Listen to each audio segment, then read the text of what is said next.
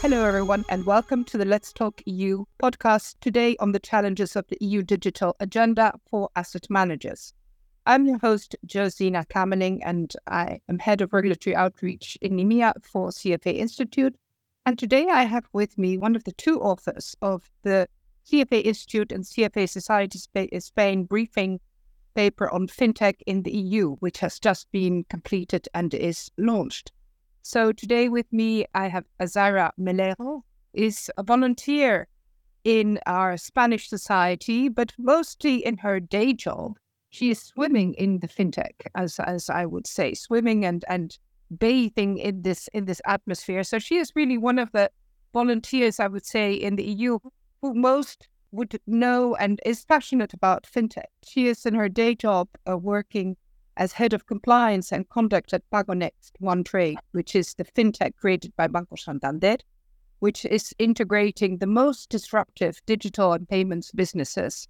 But during her career, she has been a strategic partner to financial institutions, large corporates, industry associations, providing complex and tailored advice on regulatory compliance and corporate governance. And I think that angle is really important when we talk about fintech. I think this is where CFA Institute is the angle that we're looking at, which is this corporate governance. How do you deal with a new product, with a market that has been in existence for a long time? And of course, how do you deal with the complexity of this for both institutional investors and retail investors? But you've also taken up, a lot of your time is taken up with CFA Society Spain, where you're part of the Advocacy Committee. And you're also part of our EU SAC, which is an advocacy committee which engages with CFA Institute, the Research and Advocacy Division, basically advising us on topics that we might look at and research in the EMEA region. So Zaira, it's lovely to have you with us. And certainly before I go over to ask you some questions about the report, I also want to mention a very new report that has come out that CFA Institute published, which is about the future state of the investment industry. CFA Institute, in that report, surveyed its global membership and basically looked and to see what are the perspectives in the next 5 to 10 years, and what are we as a CFA Institute membership globally preparing for the evolution. There are 4 scenarios, and I will just touch on the points that I think are relevant for fintech. One is on diverging worlds, one is on sustainable finance, but also the digital transformation and the end of cheap money. Each of them are reflecting a potential development, both for the investment profession and the investment professional.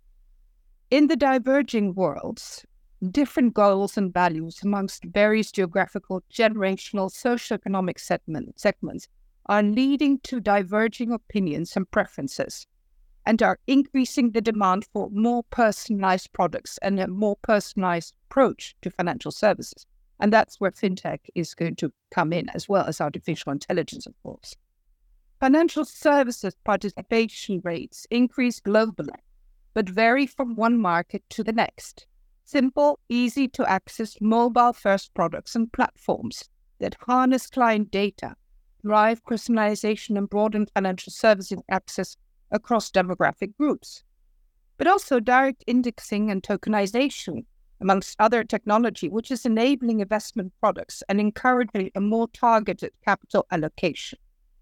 So this is really important, but also in digital transformation, AI and human intelligence, the equation is taking greater importance, and it's being outsourced to large language models like LLMs and ChatGPT and other tech solutions, leaving human professionals and indeed analysts free to conduct a more extensive investment analysis.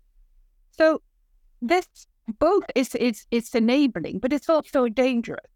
And I think that's where the recommendations that we are providing for investment organizations, which is that you need to enhance on innovation capabilities through greater resourcing and stronger governance. And that's where we're going to be talking about. Regarding, but embracing data science, you need to also commit to greater collaboration and expand engagement with coalition organizations to look at system-wide complex industry changes. So investment professionals, they need to understand the opportunities brought about by the new technologies and data and identify how they could be best deployed to serve client objectives. They need to embrace creative thinking, teamwork, collaboration, innovation, but grounded in ethics. Again, product life cycles are accelerating and knowledge continuing needs to be updated. We need to commit to lifelong learning, which is one of the main principles of CFA Institute and our charter holders. So Zaira, I'm going to turn to you because that really was setting the scene and trying to sort of provide, where we're going as an industry and what the challenges are. But this briefing paper on fintech in the EU, it discusses how the rapid growth of financial technology has been impacting investors' experiences in financial markets. What, for you, as one of the authors, are the main benefits and issues of the increasing use of fintech in the investment industry? Thanks, Josina. First of all, thank you for having me here today. It's great to be here in the show. I would say that some of the topics you mentioned before are impacting directly the benefits and issues we are having in the fintech sector. So if we go to the answers we received from our EU CFA societies, we could see that some of them were related to things that are within our control zone, some of them in the influence zone, and some of them in the adaptation zone. I will explain this later on. So on the benefits, some of the societies mentioned that we could have cost efficiency. Why? Because typically fintechs offer lower commissions and fees compared with traditional financial institutions. In addition, they mentioned there could be a better customer experience. Why? Because usually these entities will offer user-friendly interfaces for the clients. And in addition, we expect there is an increase in the range of offering of financial products and services and increase in competition. That's good. Those are the opportunities for the financial industry. Of course, there are issues that go in hand. For example, concerns about security or data privacy, and what about the regulatory challenges we are going to face in the upcoming years. But in any case, as I was telling at the beginning, there are certain things that are under our control zone as professionals in CFA. So we, in our companies, in our families, in everything we do in our day-to-day, we can impact positively that these issues can be addressed. Why? If you are in a company and you can have the chance to invest more money in security, you are impacting positively the industry. So there is another zone, the influence one. You know a lot of this, Josina, because we are working in advocacy. How we can impact the opinion of the regulator and, of course, of the authorities and what's going on in the future. But again, it's influence. You can control it 100%, but you can influence these potential issues. And there is an adaptation zone where we have to be adapted to the changes that the society demands. And the society is demanding a more digital environment where even there will be changes in the business models of the entities, and this will impact directly our members in CFA. We have to realize that this is coming. This is not something we can manage, not at all, because as I said, we can control certain things, we can influence certain things, but we have also to realize there are other things out of our control.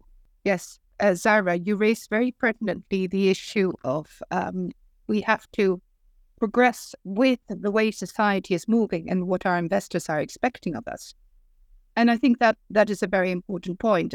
It brings to mind some of the discussions I had with regulators where, let's say 20 years ago, regulators would only think of one type of investor in terms of generations, the baby boomer, those who classically need an advisor, need a physical presence of a bank, etc. However, now we face three different types of generations of investors, going from the baby boomer to Generation Z with very different expectations, very different ways of handling information. And I think that's one of the challenges that the EU has been trying to to reach out. The EU has been one of the first regions in the world to attempt to look at and regulate crypto assets. Also, operational resilience through two pieces of legislation, namely DORA, which is the Digital Operational Resilience Act, and MiCA, the Markets in Crypto Assets. Now, for you, with these two, harnessing and trying to legislate something that is so fast moving, what for you are the challenges of these two pieces of legislation that you're now encumbering as a member of the financial industry? Sure, there are challenges, Josina, but also opportunities, as you may imagine, right? So, of course, these two regulations will introduce challenges in terms of regulatory compliance, but they will also offer opportunities for the whole society. Let's go to DORA, right? We face here, I would say, a couple of big issues, but of course, there are a lot. It depends on the person you are talking to, but I would highlight, first of all, the tech expertise. So DORA proposes a new framework for the European Union where there is direct oversight of critical technology third parties. So that's something that was not happening before, so straightforward. So this is not an issue only for the companies or the professionals in the industry, also for the regulators and the authorities, because everybody should understand the same rules of the game. It's happening right now. Sometimes we lack of the right professionals to be in the right places to understand whatever is happening, right? So in this sense, competent authorities will have to consider if they have enough resources and technical skills to deal with this new reality, right? And again, until they, if we are talking about, the banking industry or the markets industry, we have the regulator and the company, and then they both discuss whatever was in the agenda. But right now, we are including more people in the field. So maybe you remember this famous quote that there are three of us on this merit. So in this occasion, we have more than three people on a stage. So all the parties should be interconnected and should cooperate together in order we have a better outcome of what regulation is expecting. So this implies, as I said before, not only the companies or the authorities, but also these third parties that usually they are not dealing with the European supervisory authorities in the markets, insurance and banking, and they should bring not only their expertise, but their cooperation, right, to gain confidence and trust, because that's the key part of everything. And what about to trust? I just want to interject one comment because it's important to CFA DNA, and that is ethics.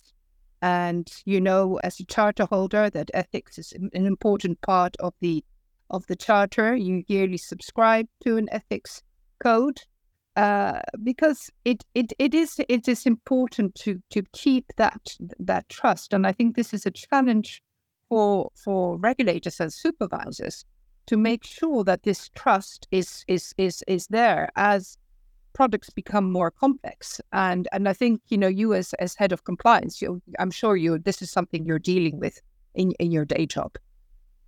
Absolutely, Josina. It's trust, in the chain of people that is working on anything, because in the end, finance is about people. We don't have to forget that. So of course, the expertise and the issues that are going to appear will be crucial to be understood for all the parties involved, but they should remain with an open mind to try to understand each other, because that's going to be the key to succeed. We have to understand each other, and most of us speak different languages, and I'm not talking about, formal languages because of country barriers, no. I'm talking about different languages in terms of which is our day-to-day. So yes, of course, trust is the key to succeed. And that is a really important point you raised, that we all speak different languages. And that, for me, it was interesting during the COVID period. CFA Institute came out with a global COVID survey, as we called it. And we surveyed our global membership on what were the challenges, also with regards to regulation. And one of the things that came out of that survey, which really struck me, and I keep on showing it to regulators, is the fact that our members globally thought it was absolutely crucial to work together with regulators and supervisors to build the new industry. And that's very different to where the industry found itself after the financial crisis, when the two sides were almost in opposition, and one was using a stick, and the other one was saying, we are getting a tsunami of regulation. And you could see now this shift in focus of trying to work together. And I think that is really, for me, one of the most important lessons probably of the recent years. So now, of course, Spain is the current president of the EU. And one of its priorities is to accelerate the digital agenda in the 6 months that it's leading the presidency, as one of the last presidencies really before elections come into being for a new legislative period. So what do you think, Zaira? How can the EU further regulate the fintech sector? Should it regulate, or should we look more to standards, more towards industry to do more voluntary monitoring? But at the same time, how can we ensure data privacy and security, and as well as what we've mentioned, the respect of ethical standards? I would say that one of the priorities, you said, is to accelerate the digital agenda, and you just mentioned it, you just have the answer. Cooperation. And cooperation starts from the day one, from the very initial moment. And this is not the regulator asking the companies, okay, these are the rules and you have to comply with them. It's just we have to work together. And regulatory sandbox have been one of the main big stars in the latest years, because they've allowed both of the parties in the movie to act together, to find solutions together, and to see in real time the impact of new products, new services, and how this new technology progress can interact with those concerns you mentioned about data privacy and security. Because as I said, everything is real time. They can cooperate together instead of waiting until reporting is done or until enforcement is required, right? So that's pretty good. At least I can say in Spain, I know better this play field. There were 6 editions of the regulatory sandbox. So that's pretty new for everybody in the market. But this brings a good idea of how much interest this is creating, because companies within banking, securities, and insurance, all of them are participating in a lot of innovative topics that usually are hard to implement when you have traditional financial institutions processes, right? So that's quite good. And of course, if we are including in the playfield new agents, new companies, new fintechs, we should consider that a risk-based regulation is needed. So sometimes the entry barriers are so high. Regulators are working on that direction, and as we were mentioning, sandboxes will help to understand better their needs. But this is crucial to require what's needed for the specifics of every entity, and not something that is general for the whole industry, because this can stop in the end innovation. And of course, we don't have to forget, finance is about people. We were discussing that before. And finance, in the end, we are talking about the society and how society interact with each other. So education and awareness is also crucial. You know that the European Union has a specific digital education action plan. This was started a couple of years ago, and it's going to take until 2027. So I hope the outcomes of this program will be perceived by all of us.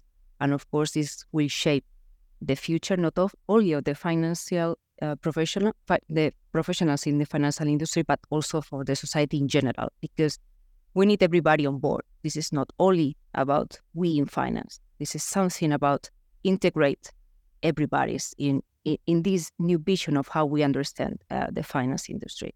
So as a summary, the European Union has to balance between accelerating the digital agenda and, of course, at the same time, implement these regulation in an appropriate manner in order to do not stop this innovation.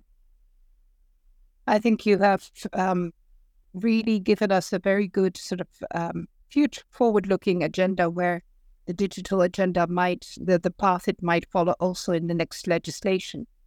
And going back to my introductory remarks on the future state of the investment industry report, fintech disruption is going to affect the investment industry, as we have said. What do you think, in your opinion, is the role of CFA Institute and CFA Society Spain and other societies in the world to make sure that members are kept abreast of what's happening in fintech, can benefit from the proliferation of fintech, but also how to promote sufficient investor protection? And one point I want to raise in this, and I would like to have your view on this, is that as a co-president of a jury for a global ethics prize, I read a lot of papers from young people on ethics. And really it was very interesting because a recent prize winner, who is an engineer, mentioned that, in fact, the teaching of ethics and business conduct ought to be enlarged to people who are studying IT, to people studying engineering, whatever, because they are coming into the finance industry. And not everyone, unfortunately, has a CFA charter in which they learn about ethics. But we do need to make sure that those new entrants, new professionals coming in from a variety of backgrounds, which is great, have that same concern to the ultimate client and that same duty of care, which is important if we get to keep the trust that the regulators and supervisors grant us, but trust that our clients grant us. So what is your take on that, Zaira? Josina, I couldn't agree more with you. So I would say in a sentence, what CFA has the opportunity to think not just in the candidate we're having the next year, but the candidate we're having in 10 years' time. So if we keep that in mind, all the actions that come after that will help us to shape what's going to be the future of the industry. So, of course, CFA has a good reputation, has power to push this, right? And even during this year in the CFA program, there were enhancements, in fact, to include or to accelerate the digital training to our associates and to our members. So, in fact, we are talking about including Python, artificial intelligence, or data science topics in the curriculum. That's quite good. And of course, you also mentioned that before, ethics. So guidance, and CFA has a perfect code of ethics and standards of professional conduct that could be shaped also in order to address these new challenges we are going to face. We are in the middle of that. We are working on that. But of course, this will be one of the priorities to address new challenges. And third, advocacy is a key too, because this is our connection also with the agenda with CFA Institute, but also with the agenda of the regulators. So these main three actions, as I said, training, focus on that, guidance and advocacy, thinking all the time about the potential candidate we're having in 10 years will help us a lot. And at local level, of course, this is not something that CFA Institute should be doing in isolation. This is something the societies locally have to support. And of course, you mentioned, we are used to a world where finance professionals are wearing suits, but now we have people with t-shirts, right? Wearing t-shirts, because we are talking about guys that are working in IT or data science or other topics completely out of the current perimeter of what we understand by finance. But more and more and more, they are bringing their expertise and they are having key roles in the finance industry. So relationships with universities and with employers, understanding what they need and what are going to be those needs, not now, but in 10 years' time, of course, this will help us a lot to shape the future. Thank you, Zaira. Thank you very much for your open and very sort of encompassing points, and also for pushing us all to think outside the box. And I think that is important in this new area that's coming.